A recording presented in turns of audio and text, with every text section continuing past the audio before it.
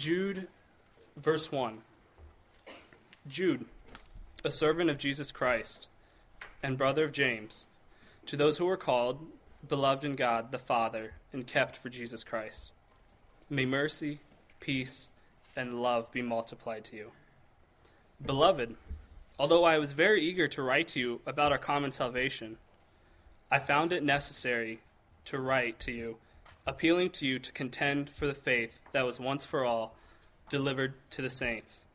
For certain people have crept in unnoticed, who long ago were designated for this condemnation, ungodly people, who pervert the grace of our God into sensuality and deny our holy Master and Lord Jesus Christ.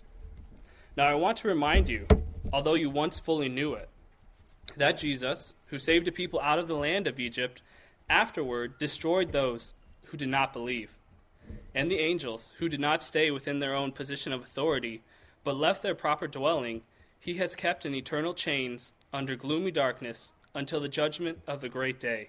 Just as Sodom and Gomorrah and the surrounding cities, which likewise indulged in sexual immorality and pursued unnatural desire, serve as an example by undergoing a punishment of eternal fire.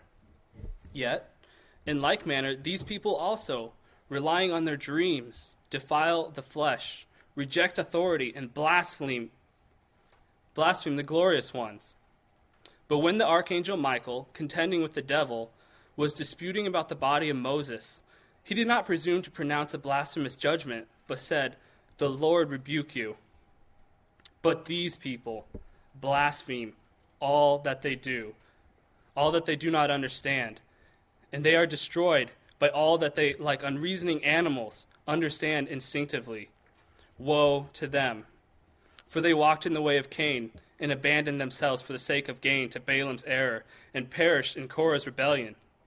These are hidden reefs at your love feasts, as they feast with you without fear. Shepherds feeding themselves, waterless clouds swept along by winds, fruitless trees in late autumn twice dead uprooted, wild waves of the sea, casting up the foam of their own shame, wandering stars for those for whom the gloom of utter darkness has been reserved forever.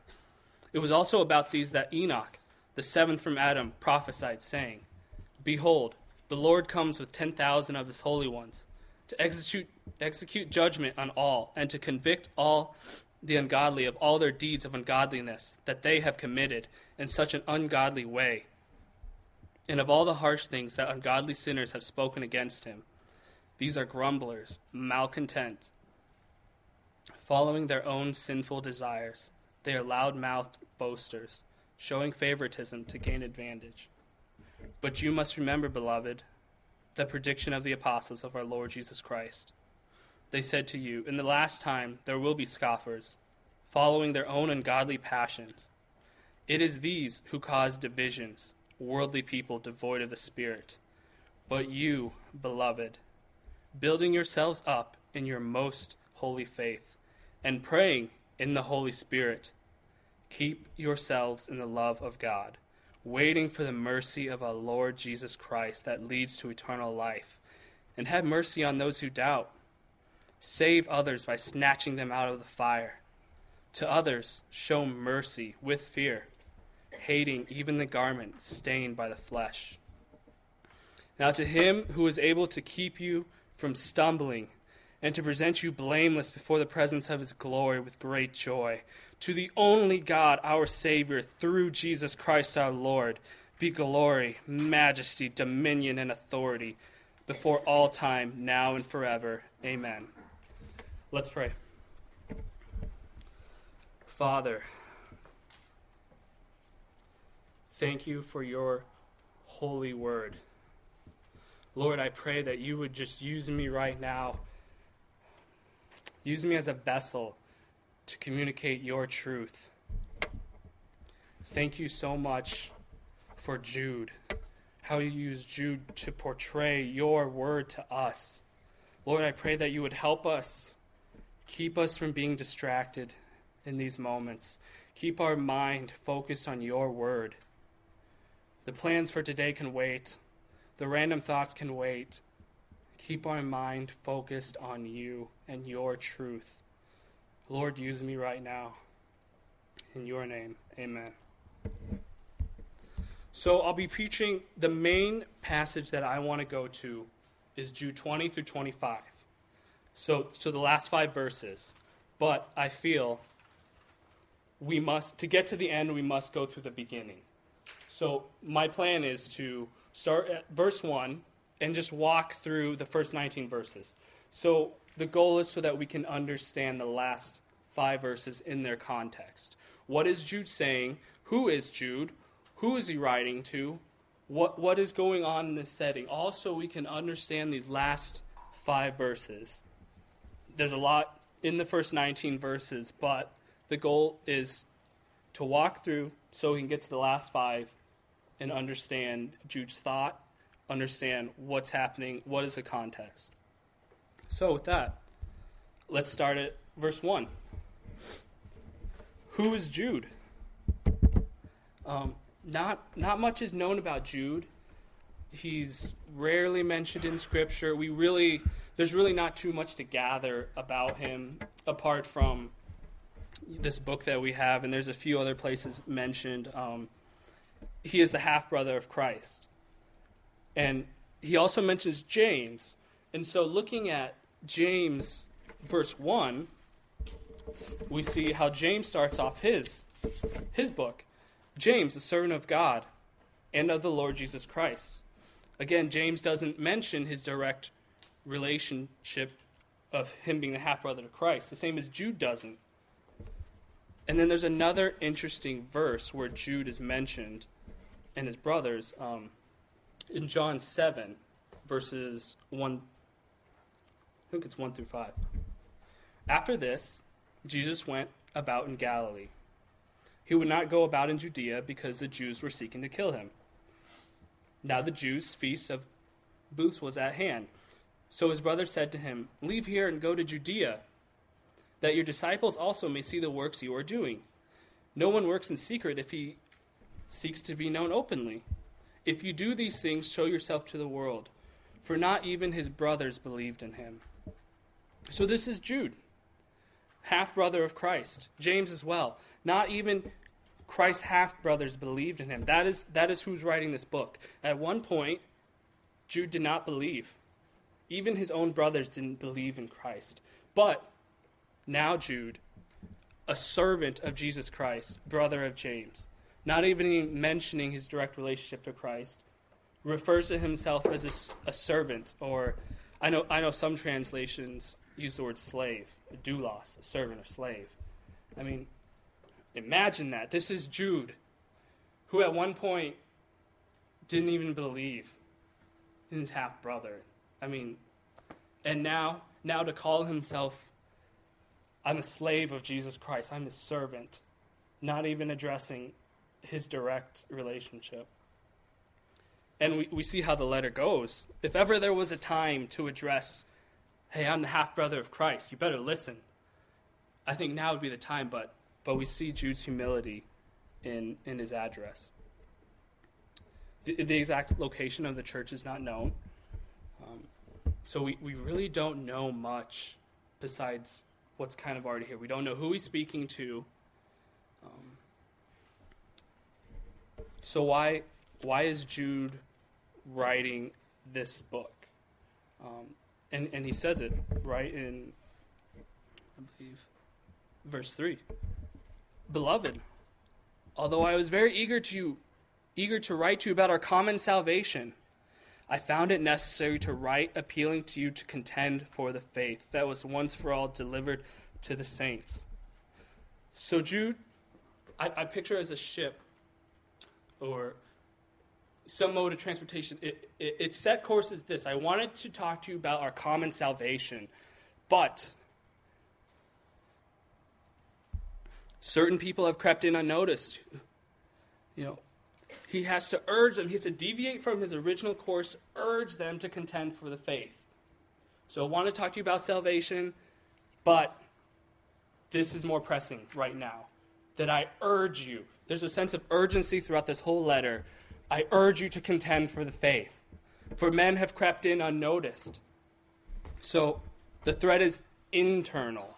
We're not talking about worldly oppression, the government bearing down. We're not talking about this. This is an internal threat. People have crept in unnoticed, and there's these problems that Jude has to deviate from what he was going to originally say to now he has to urge these people to contend for the faith. So that's the context of why Jude is writing to these people.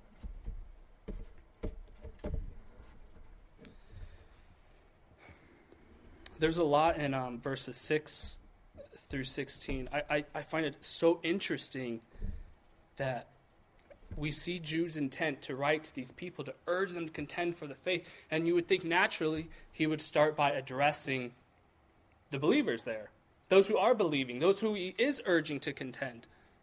But instead he goes on this verses 6 through 16, and he describes these ungodly people. He reminds them of a judgment that's going to happen to them. And I think we can gather from verse 5, I think his audience is largely Jewish. He's having to remind them what they already know. Their past, their history, what God did to Sodom and Gomorrah, what God did in Egypt, what God did to Korah, Balaam, Cain. Let me remind you what you already know. There's a sense of rebuking. You know this. Let me remind you again of your own history, where you came from, how God dealt with these people. So he goes on and just describes the judgment coming to these ungodly people. He goes into such great detail describing these people. And we see that in, starting verse 12, these are hidden reefs at your love feasts, as they feast with you without fear, shepherds feeding themselves, waterless clouds, swept along by winds, fruitless trees in late autumn, twice dead, uprooted, wild waves of the seas, casting up the foam of their own shame, wandering stars, for whom the gloom of utter darkness has been reserved forever. He blasts these people, these false teachers. And you, for a moment, imagine if you were where you're at and you're being read Jude's letter. Just imagine this. He is just blasting these ungodly people, reminding them of the judgment that is going to come. It's so interesting that he addresses this problem and he doesn't right away say, kick these people out. There isn't an immediate call to action to get rid of these people. He reminds them, this is how the Lord deals with ungodly people. And the Lord will deal with ungodly people. So he spends most of his time, we know who Jude is, half-brother of Christ. He wanted to write to them about their common salvation. He has to change course, urge them to contend for the faith. He goes on to remind them of what they know, the impending judgment for these ungodly people. He describes the ungodly people. And then we get to verses 20 through 25. So the whole point of that is just to kind of grasp what's the context, what's the mood of Jude and what he's writing. He's urging them to contend for the faith. And now we get to verse 20, where there's a shift. So he changes from speaking about the ungodly, the unrighteous, these false prophets who've come in, and now he's addressing the believers directly. But you, beloved, building up yourselves in your most holy faith, and praying in the Holy Spirit, keep yourselves in the love of God, waiting for the mercy of our Lord Jesus Christ that leads to eternal life. So let's just go through verse by verse. There's 3 sections in here, verses 20 to 21, and then 22 and 23, and then we'll end on 24 and 25. So I believe this is broken up into 3 parts. So Jude's now speaking to believers. And it's just, again, so interesting that he doesn't call the believers to immediate action of casting these people out. He focuses on them internally. That would not be my first response when I see it. Is like, you just described all these people. You would think, like, you imagine like getting a mob together and casting them out of your church. But no, he speaks to believers directly, urging them to build themselves up in their most holy faith and praying in the Holy Spirit, keep yourselves in the love of God. So, going along with his command earlier, the point of this letter is he's urging them to contend for the faith. He tells them to keep themselves in the love of God. And he tells us how. It's easy to look at that and it kind of be cliche. Hey, keep yourself in the love of God. Okay, what does that mean? How do we as believers keep ourselves in the love of God? If in the beginning of the letter, Jude says, to those who were called, beloved of the Father, and kept for Christ. So if we're already kept for Christ, why do we need to keep ourselves in the love of God? And we'll get to that later. But Jude tells us how to keep ourselves in love of God by, in the beginning of verse 20, building yourselves up in your most holy faith and praying in the Holy Spirit. And the word building in the Greek means to build upon something. So Jude is commanding believers to build yourselves up in your most holy faith. But how can you build up on something if there's nothing there? So there must be something there that we are commanded to build upon. I want to jump over real quickly to Philippians 3. Just keeping in mind this whole concept of building. Paul says in Philippians 3, verses 12 through 17, not that I've already obtained this or I'm already perfect, but I press on to make it my own, because Christ Jesus has made me his own. Brothers, I do not consider that I have made it my own, but one thing I do, forgetting what lies behind and straining forward to what lies ahead. I press forward to what lies ahead. I press on toward the goal for the prize of the upward call of God in Christ Jesus. Let those of us who are mature think this way. And if in anything you think otherwise, God will reveal to you this also. Only let us hold true to what we've already attained. So Jude is urging the believers to keep yourselves in love of God by building up your faith. Be active, be fighting, be learning, be growing. Don't sit idle. Build. So, again, in order to build upon something, there must be something there. So Jude is urging them, keep yourselves in love with God by building. It is active. The other point that Jude makes in order for us to keep ourselves in the love of God is pray in the Holy Spirit. So easy to glance over. Praying is always the right answer, but praying is the hardest thing to do faithfully. Even as I was preparing for this, oh yeah, praying. Even as I'm studying for this, I realized the very thing I'm trying to urge you guys to do is the very thing that I'm struggling to do continually. We all know, pray. Christians, last week's sermon, we're supposed to pray. But we can't glance over this. Build and pray. Keep yourselves in the love of God. So what does praying in the Spirit mean? Praying in the Spirit means that the Holy Spirit is the moving and guiding power in prayer. We pray according to His power and according to His direction. Please don't miss that. We pray according to the Spirit's power in the Spirit's direction. That is how we keep ourselves in the love of God. Again, it is active. Building, praying, keep yourselves in the love of God.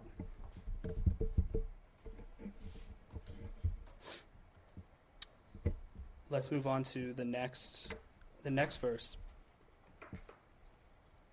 Keep yourselves in love of God, waiting for the mercy of our Lord Jesus, which leads to eternal life. This book is full of contrasts. This is one of them. Going back to verse 14.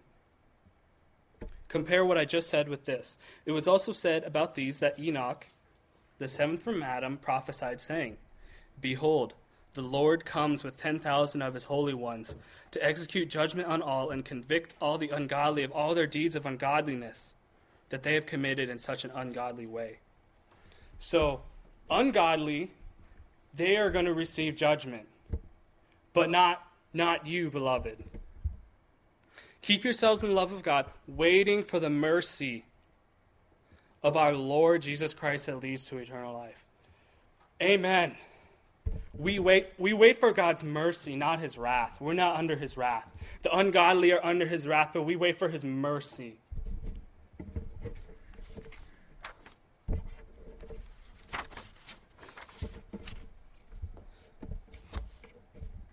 And this mercy compels us to move forward onto verse 22.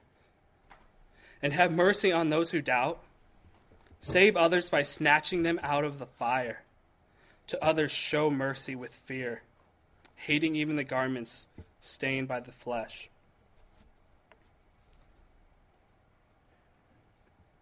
Very interesting in these 3 verses. Mercy is used 3 times.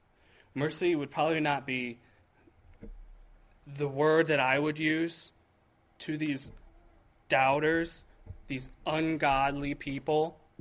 Mercy. What about judgment? Cast them out. What about anything but mercy? But we need to remember what mercy is, and the mercy that we have been shown. Let's look at Luke 7:41. I know we're very familiar with this passage, this parable that Christ teaches. But let's remember what mercy is, the mercy that we've been shown. A certain moneylender had 2 debtors. So this is the story of the Pharisees are having a feast. The sinful lady comes in and is washing Jesus' feet. And so Christ tells this parable. A certain moneylender had 2 debtors. One owed 500 denarii and the other 50. When they could not pay, he canceled the debt of both. Now which one of them will love him more?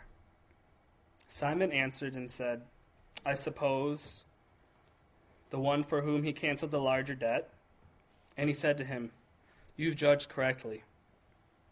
Then turning toward the woman, he said to Simon, Do you see this woman?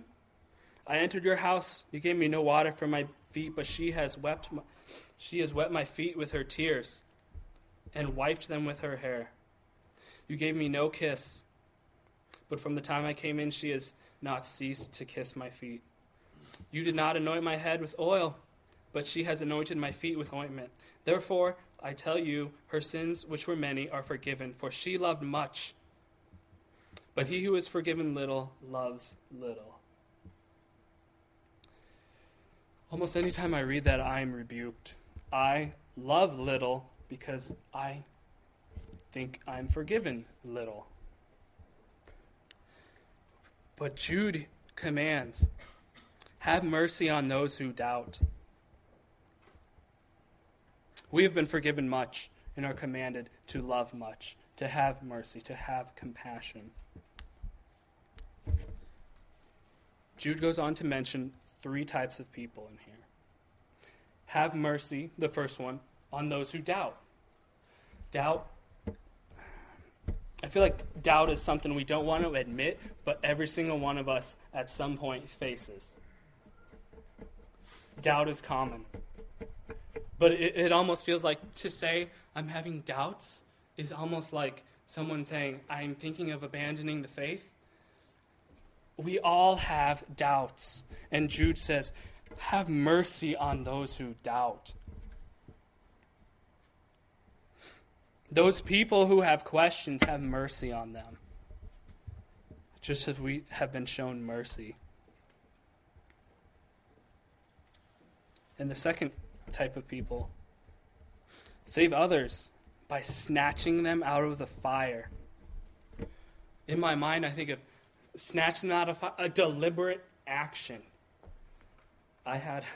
When I think of deliberate action, when I was younger, I had this bow and arrow, and I was shooting it up and watching it come down like that, and then I got this brilliant idea. I'm going to shoot it straight up and run under it and look up at it. And I did that, and I got to the point where I was looking up at it, and then I realized this is a bad idea. And I only had time to take half a step, and it came down and nicked my ankle. I took a deliberate action to get out of there. And so when I think of deliberate action, I think of like that moment where you're like, act now. Snatch these people out of the fire. These are people. So the first group is those who are doubting. They have questions, but they haven't abandoned the faith. Now, Jude moves a little deeper to snatch them out of the fire. So we're thinking of people who are kind of in the middle. And Jude says, get them out. Snatch them out. A deliberate action to try and rescue these people. Have mercy on these people who might be getting influenced by this false teaching that's going on. And the third type of person, to others, show mercy with fear, hating even the garment stained by the flesh. So we get the picture of a person who has completely abandoned the faith. There's a progression to those who doubt, those snatch them out of the fire, have mercy on others, but with fear. So Jude doesn't command us, they left, forget them. They're gone. He says, have mercy on them. The same mercy that we show to those who doubt. The same mercy that is shown to us. Have mercy on them, but with fear. So kind of the picture of, we don't just cut them off. But there's mercy, but with fear. So kind of a give and take.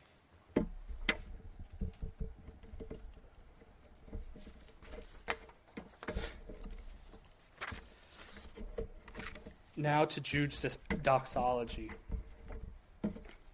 So Jude mentions 3 times mercy in these 3 verses, which I think there's a reason a word gets repeated repeatedly. He's making a point. Mercy. And now to Jude's doxology. This is one of the most amazing doxologies to just read through and remember. To him is able to keep us from stumbling and to present you blameless before the presence of his glory with great joy. He keeps us from stumbling. Think of what these words mean in the context of this group of believers who are sitting here. So false teaching has infiltrated the church unaware, and there are people doubting. There are people in the fire that need snatched out. There are people abandoning the faith. And Jude says, now to him who is able to keep you from stumbling. Think about what that means. Christ can keep us from stumbling. But before we go on, let's first just simply define what is a doxology. So once we get that definition, it'll help us better understand what Jude, the point he's making right here. Piper puts it this way. This is the way doxologies work. They refer first to something that God has done or will do, and then they ascribe attributes to God that account for the action or are expressed in the action. So, for example, you might say, Now to him who fashioned the intricacies of the human eye and every molecule and atom in it, to him belong infinite, inscrutable wisdom and skill. Or you might say, Now to him who adopts dirty, abandoned, rebellious children into his family, to him belong compassion and boundless mercy. In other words, the attributes that you ascribe to God are the ones that account for the action you are praising, or that come to expression in the action you are praising. His wisdom and skill are expressed in making the eye. So we have this definition. Christ has done three things. Now to him who is able to keep you from stumbling and present you blameless with great joy. What amazing words when you really think about that. He keeps us from stumbling. We are still commanded to keep ourselves, but he keeps us from stumbling. This is kind of a paradox. So Jude says we are kept for Christ, but we are to keep ourselves in the love of God, but Christ keeps us from stumbling. So I'm supposed to keep myself in the love of God, but Christ has also kept me. Which is it?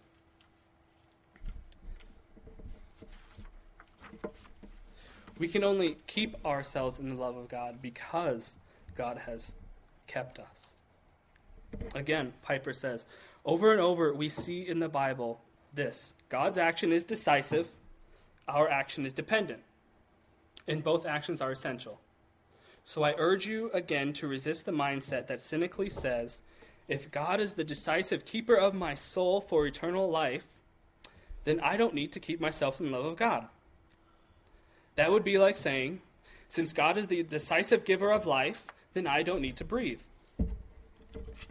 God is the keeper, but we must keep ourselves in the love of God. I can breathe because God has given me life, not because I breathe, so therefore I have life. We can only keep ourselves in love of God because God keeps us. Now to him who can keep you from stumbling and present you blameless. We're not under wrath. We await mercy. We are blameless with great joy. So interesting that Jude throws that in at the end. With great joy, we're presented blameless to him who can keep us from stumbling.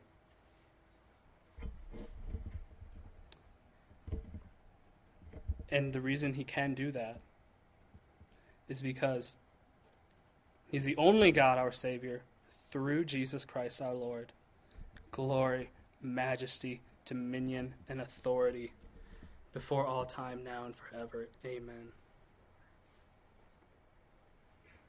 Don't take for granted that you are sitting here in this chair, a Christian. Be amazed that you are a Christian. If Christ did not keep us, none of us would be here right now. If he did not keep us, there's no way we could keep ourselves. Spurgeon says, Dear brothers and sisters, we need keeping. Therefore, let us adore him who can keep us. As saved souls, we need keeping from final apostasy. I do believe that doctrine and delight to preach it, yet it is true that the saved ones would apostatize, every one of them, if the Lord did not keep them. There is no stability in any Christian considered in himself. It is the grace of God within him that enables him to stand. Do not read over this doxology and miss how much we need Christ to keep us. Prone to wander, Lord, I feel it. Every time I sing that song, yes. Prone to wander, yes. Lord, I feel it. Thank you for keeping me. So let's move on to, in closing, 3 points of application. 3 things we can take away from this book of Jude. First, we must keep ourselves in the love of God through prayer. and actively building up ourselves in our most holy faith, dependency on God, and a desire to know more about him, desire to press toward the mark. Jude urges them to contend, take action, keep yourselves. Number 2, we're accountable to each other. We cannot help each other if we are not involved with each other. This means taking time with each other and asking the hard questions. No fluff. We are one body of Christ. So we see these people. Have mercy on those who doubt. How can you know who's doubting if you don't even know what's going on with them? How do we have mercy on people we don't even know? Or, hey, how are you doing? Good, good. Oh, you? Good, good, good. I hate that when people do that. Ask the hard questions. Have mercy on those who doubt, because they might be doubting and you don't even know. Get involved with each other. Know each other. We're one body. We're accountable to each other. And finally, the last point. Stand in awe of the glory, majesty, dominion, and authority that has kept you from stumbling, and will keep you from stumbling until he presents you blameless with great joy in the presence of his glory. We need kept. We're sheep who want to go astray. If Christ didn't keep us, we wouldn't be here. If Christ was not keeping me, no doubt I would not be a Christian, but Christ has kept me. In Matthew 24:24 it says, "For false Christs and false prophets will arise and perform great signs and wonders, so as to lead, if possible, even the elect." This isn't some cheap trick deception that's going on here. This isn't people who have infiltrated this church and, oh, there's a false teacher right there. These people crept in unnoticed. The deception is great. If possible, they would deceive the elect, but that is not possible because God keeps us. Even in my mind, it's easy to kind of brush over false teachers and prophets. Like, one would walk in the door and be like, "You are a false prophet, I can just tell." No. But God keeps us.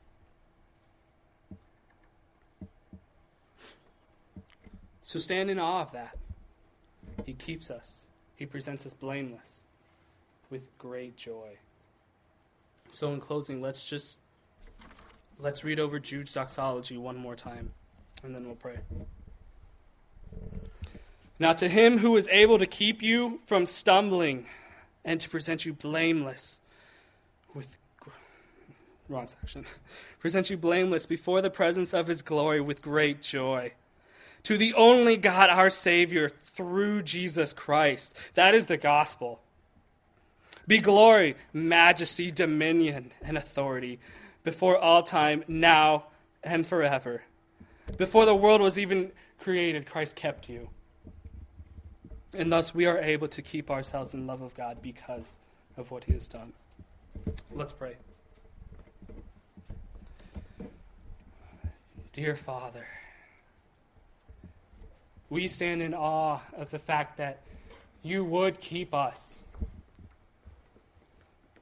We are rebellious sheep, but you have kept us before all time.